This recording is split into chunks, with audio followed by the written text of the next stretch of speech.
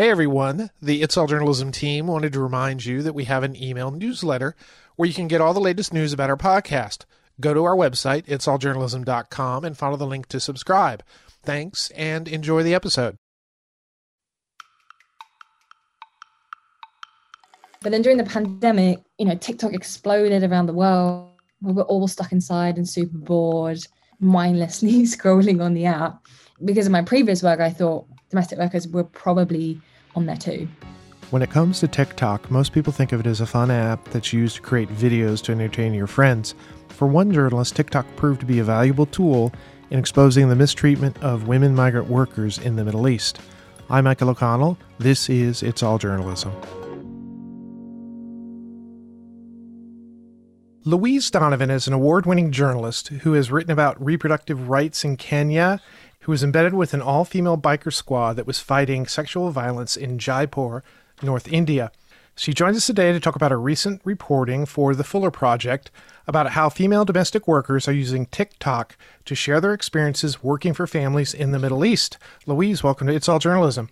Thanks for having me. So first of all, I mentioned this when we turned on the microphones, or before we turned on the microphones. You've had a pretty colorful career. How did you end up getting interested in journalism?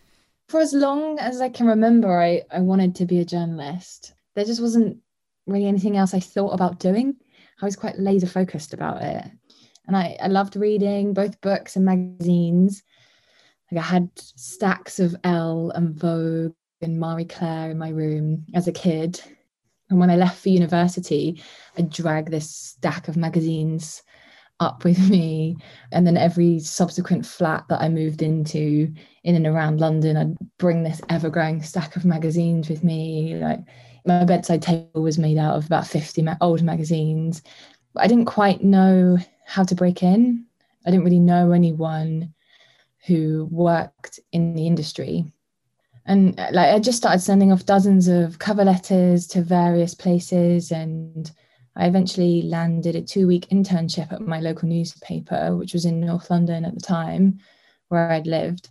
And from there, I just sort of started hopping around, and then I worked at my student newspaper.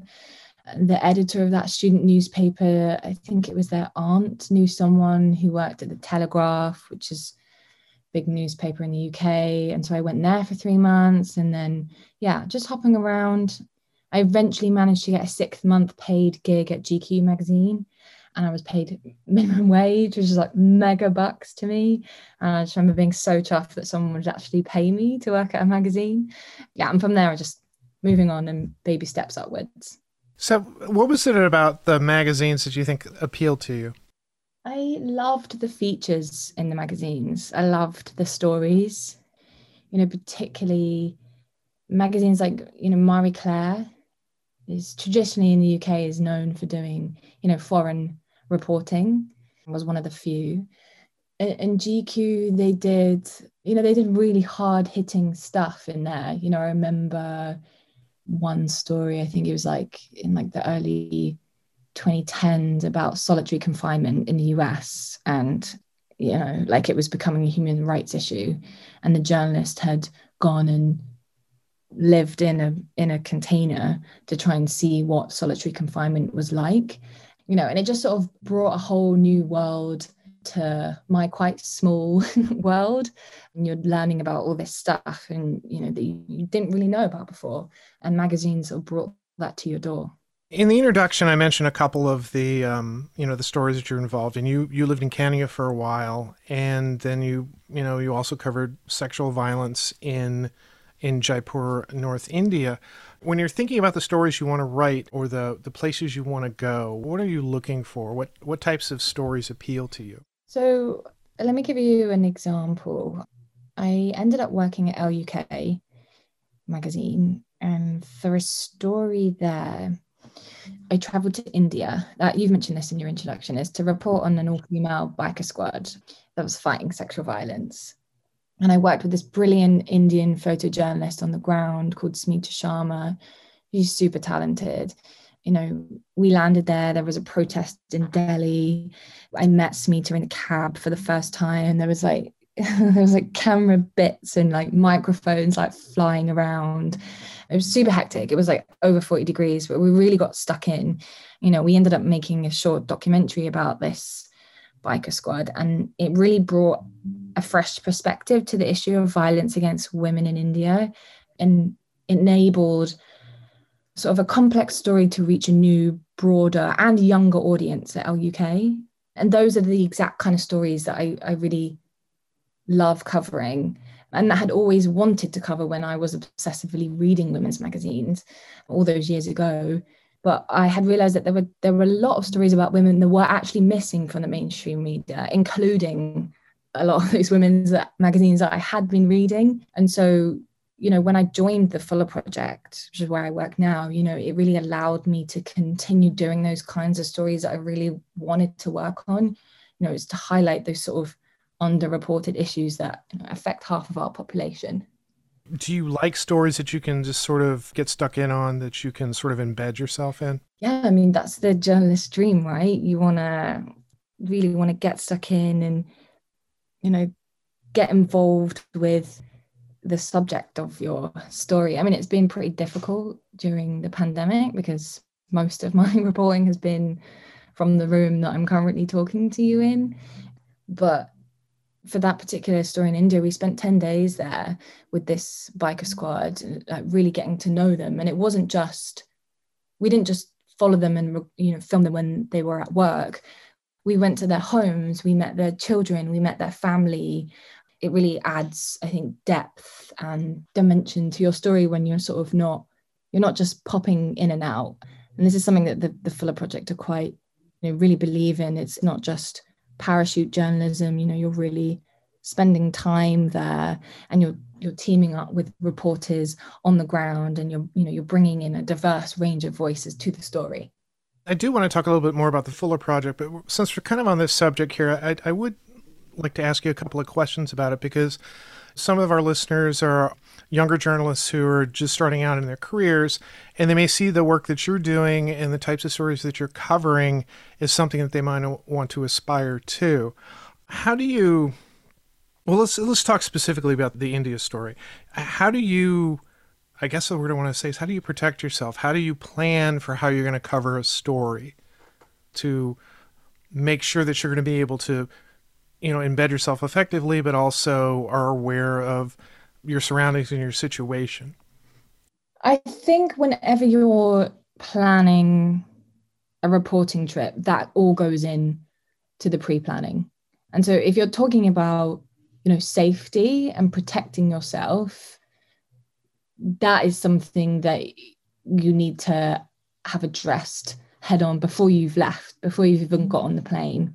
You need to think about, what could potentially put me in danger here? Do I have an exit plan? Do I have people who know exactly where I am and can, help me?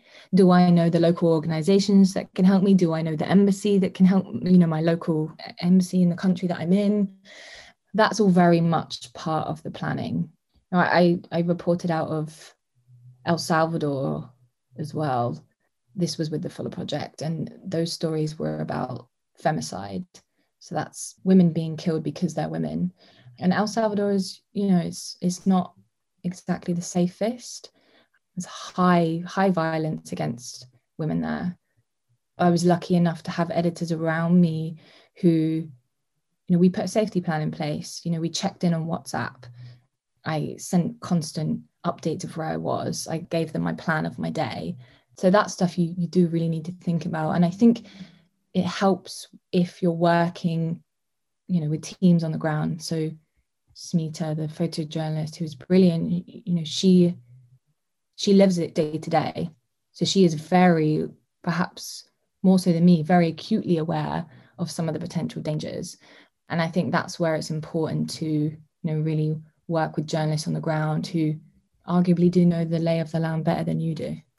Thanks for sharing that, because I think it's kind of important, because I've talked to various journalists who've gone out and, and covered wars, have gone to other countries and to cover, violence against women, violence against, immigrants and things like that.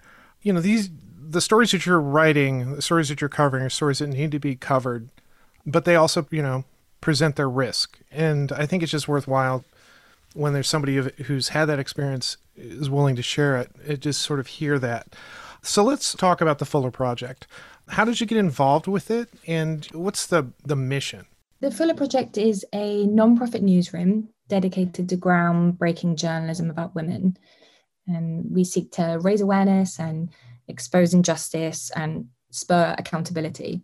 We have reporters all over the world, and we work to provide a nuanced understanding of both global and US news. And by doing that, we're incorporating diverse perspectives into our stories. And we hope that every story that we do has an impact on the lives of women. Another big thing that I've already sort of touched on is that, we're all about partnership, particularly with other newsrooms. In quite a competitive industry, we partner with people to reach more diverse audiences and amplify voices, whether that's, with a local journalist on the ground or the stories being syndicated, not just in international outlets, but into African outlets as well. For example, last year we partnered with 25 newsrooms around the world. And before the pandemic, I was actually based in East Africa working with journalists inside the Daily Nation, which is one of Kenya's largest newsrooms. And we were working together. We were co-bylining stories to publish with both places like The Guardian and The Telegraph, and also into the Daily Nation in Kenya. What were the stories that you were covering in Kenya? One of my first stories that I did when I got there, the Daily Nation had done this big investigative series called Toxic Flow, which was looking at the pollution of the rivers in Nairobi and the surrounding areas. And in one of those stories, there was one sort of throwaway line that had said, in one section of a river in Nairobi, I think it was maybe 8 to 10 abandoned fetuses had been found. And then the story moved on. And the reporting that I was there to do was about gender and was about women, and was to get women's voices into the newspaper more. It was quite a jarring line because, if that had just popped up in any other newspaper in the UK or the US, it wouldn't have been such a throwaway line. But it's quite common in Kenya because of access to reproductive health and contraception. It happens a lot. And so I teamed up with a journalist to look into the issue and to try and understand why it was happening and why it was increasing. And so I did that, and I then actually did a follow-up story about that during the pandemic, because the pandemic, cut off global supply chains to contraception, and kids were out of school and it was happening again. So we've done a couple of stories on that. We've done stories on sexual violence. I also became aware when I was there of large numbers of young women were leaving Kenya to go and work in the Middle East. And this is as domestic workers, so cleaners and nannies inside their employer's home. And I was hugely interested in why these women are going and why they were leaving and what they were doing there. And so I started to report on that. I developed quite a good source network. I wrote some of those stories for the Daily Nation. And then during the pandemic, I wrote a story, again, on a similar issue for the New York Times about domestic workers who were stranded and locked up and abused in the Gulf during the pandemic. That was a really interesting story because, I'd reported on it previously. I was in touch with a lot of domestic workers, and one woman, I started messaging her on WhatsApp. At great risk to her own personal safety, she told me what her situation was. And she was sending me pictures of her and 8 other women locked inside a room. They didn't have any food, water. One was chained to a wall, another one was pregnant, and she hadn't had any medical help. That story was possible because, I had been looking into it, I'd been researching it, I'd been reporting on it. And then that story actually led me to the TikTok story. So tell me the story of the TikTok. Sort of explain what this is. We're talking about the domestic workers that you've already sort of established a rapport with and made connections with. Where does TikTok fit into this? Yeah, so I'd previously written a lot about domestic workers. And these are women predominantly from Asia and Africa who head to countries like Saudi Arabia and Qatar to clean the homes of their employers. So I was well aware that they often face quite exploitative and abusive conditions. Like previously, we'd spoken on other social media platforms like Facebook and WhatsApp. And domestic workers, they're far from home. They live inside their employer's home. They have very often have very little freedom. And a lot of them told me they're very lonely. So they've long used social media to keep in contact with their friends and family back home. And I'd spoken to them on various social media platforms. But then during the pandemic, TikTok exploded around the world. We were all stuck inside and super bored, mindlessly scrolling on the app. Because of my previous work, I thought domestic workers were probably on there too. And so I started looking for them.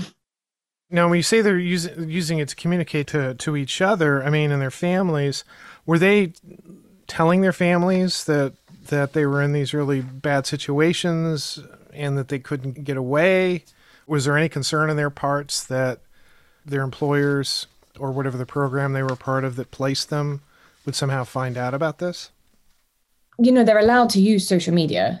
I think the difference is previously domestic workers would use things like WhatsApp to individually speak to their family. So, their employers are never going to know. If you're on Facebook, you're usually in a community with other domestic workers, you would know the Facebook group that you want to go to because someone has told you, there's this organization and those domestic workers are in there, here, join it. I think the thing about TikTok that is different is that it's very public. It's much more public than the previous methods of communication, because anyone can go on TikTok and the algorithm is, no one understands the TikTok algorithm. Anyone can come across your video. I'm a writer, I'm an editor, I'm a reporter. Let me ask you a good reporter strategy story. What's the one thing you wanted people to know about the story you were writing? I think for context here, it's important to know a little bit about these women's lives and the structures under which they work, because most foreign domestic workers in the Gulf are employed through a sponsorship system that gives employers almost total control over them. They're unable to change their jobs or leave the country without permission from their employer. And so their bosses they're able to confiscate their mobile phones, their passports. Physical and sexual abuse are common, and they're very vulnerable. And these abuses have been documented, quite a lot before. I've reported on it, others have reported on it. It's nothing new that this sponsorship system is quite exploitative. I think what was different with this story is that not a lot of women previously were taking to a very public platform to talk about it. And this is what I found out through my reporting. I didn't know if domestic workers were using TikTok. I just started having a look, and it turned out that they were, and some of them were using it like everyone else, just to have fun and to pass the time. But others were really using it to document these abuses and these often like exploitative working conditions they face every day. And so back to your question, and that's what I wanted people to know, is that there were women really raising awareness of the issues that they face very bravely. And they not only wanted to tell women back home who might decide to head over to the Middle East to work, to tell them about the realities of it, but also they were telling women around the world, or TikTok users, I guess, around the world. I mean, one of the characters in my story, Brenda, she's from Kenya. She made a viral video where she talks about certain things she faces. Like, she doesn't have a day off. She fights with her family. And in that viral video, in the comments, there's almost 5,000 comments on that video, but it wasn't just other domestic workers, agreeing and sharing their experiences. It was women from the US and women from the UK and people from the Netherlands being like, wow, I didn't know that this was a thing. Please tell me more. How can I help?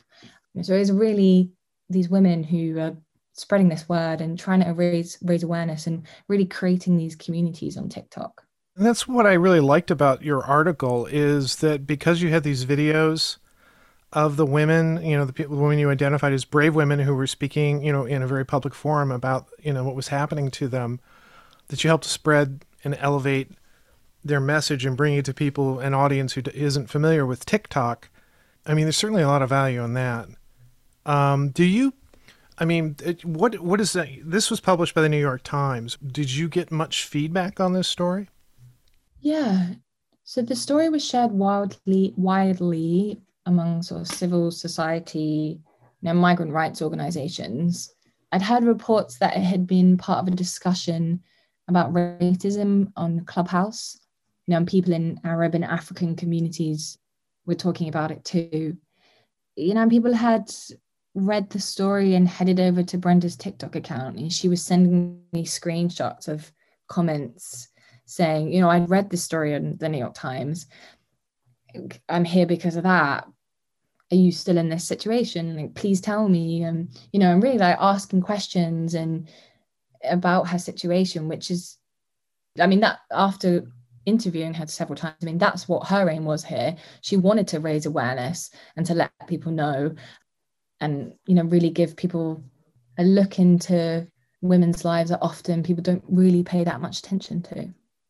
Sometimes when you write a story like this, and, people will comment on the story, but the actual fact that because you include the videos, the TikTok embeds in this, that people are able to communicate directly with the women who've made these videos and, to show their support. And, also to relate it that, hey, this message you're putting out there, I've read it, I'm affected by it, and I want you to know that I've been affected by it. That's really kind of powerful, both in the way you presented this and just the fact the access this provides for these women and their story. Is this sort of typical, obviously not TikTok, but is this kind of typical of the type of work the Fuller Project does? So in all of the reporting that the Fuller Project does, we hope to raise awareness of situations that women face and that aren't talked about in the mainstream media. And we hope that every story drives impact in some way. That could be, that could be a policy change, that could be a government stepping in to help women, women is repatriated. And I think in this case, it's raising awareness about issues that domestic workers in the Gulf face during the pandemic, which, are ongoing, but they're nuanced and they change and things evolve. And I think we also wanted to show that while TikTok is a fun and entertaining platform filled with videos of dance routines and like lip syncing, it's also an important way for certain groups and communities to stay connected. Like these domestic workers, they're sharing their experiences on there and they're raising serious issues that they're facing. A lot of the women that I spoke to for this story, I reached out to dozens of women. Some of them didn't want to talk, a lot did. But I think the thing that one of the main themes that kept coming up was that, they say that a lot of them suffer from anxiety and depression and loneliness. And they say that when they're then scrolling through videos of other domestic workers on TikTok and they see a domestic worker talking about, her employer's son sexually harassing her, but it's told in kind of, the video is presented in quite a funny, humorous way. It kind of alleviates a lot of their stress and their pain if they've been through something similar and they see someone else on there doing, talking very openly about that. Many of them told me that. It was really comforting and it really created a bond between all of them. A lot of them made a lot of friends on there. They might not be in the same country in the Gulf. One might be in Saudi, one might be in Qatar, but they do the same job. They're facing the same issues and they're talking constantly about it. So I'm scrolling through the Fuller Project here, and I see there's another story with your byline that says workers in factory that make Kate Hudson's fabrics or Fabletics active. That's a word I've never seen before. Fabletics activewear allege rampant sexual and physical abuse.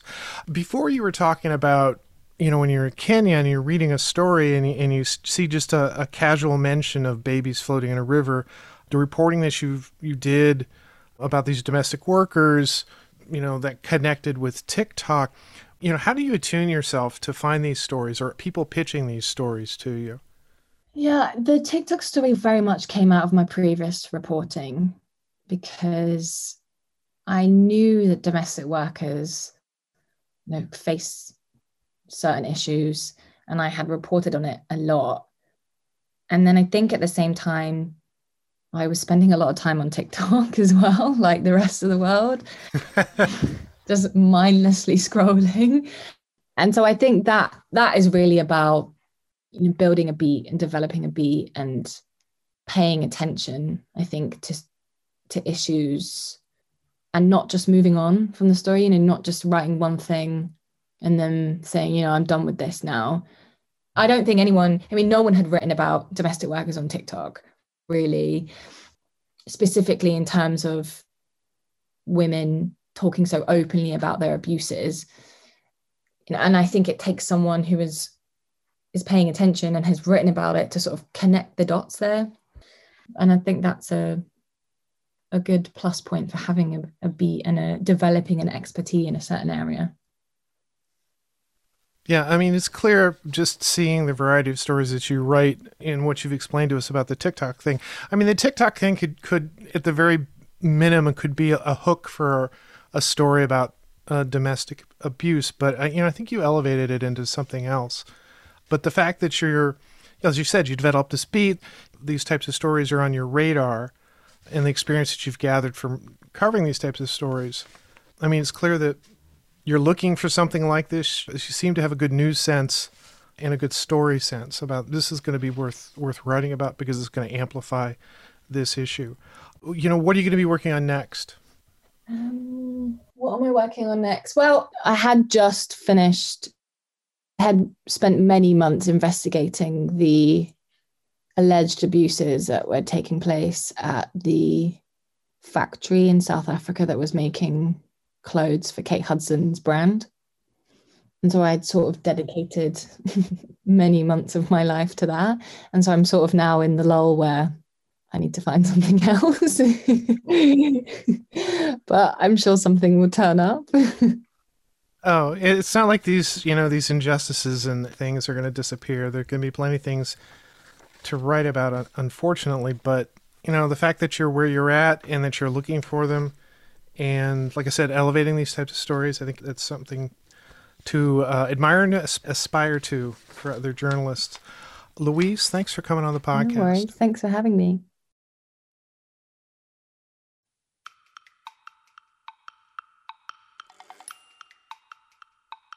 You've been listening to It's All Journalism, a weekly podcast about the people who make the news. You can find out more about us and download past episodes at itsalljournalism.com. While you're visiting our website, sign up for the It's All Journalism newsletter. You'll get all the latest info about our podcast, including episode notes and news about live events and upcoming interviews. Go to itsalljournalism.com to subscribe. Speaking of subscribing, you can subscribe to our podcast on Apple Podcasts, Podcast One, Spotify, SoundCloud, Google Play, and pretty much anywhere good podcasts are found. If you'd like to help us grow our podcast, like and share our episodes on social media. Look for us on Facebook, Instagram, and Twitter. It takes a lot of people to create an episode of It's All Journalism. Nicole Grisco produced this episode, Amber Healy wrote our web content, Nick Dupre wrote our theme music, Emilio Brust helped with our booking, Steph Thomas is our social media manager, and I'm your host, Michael O'Connell. Thanks for listening.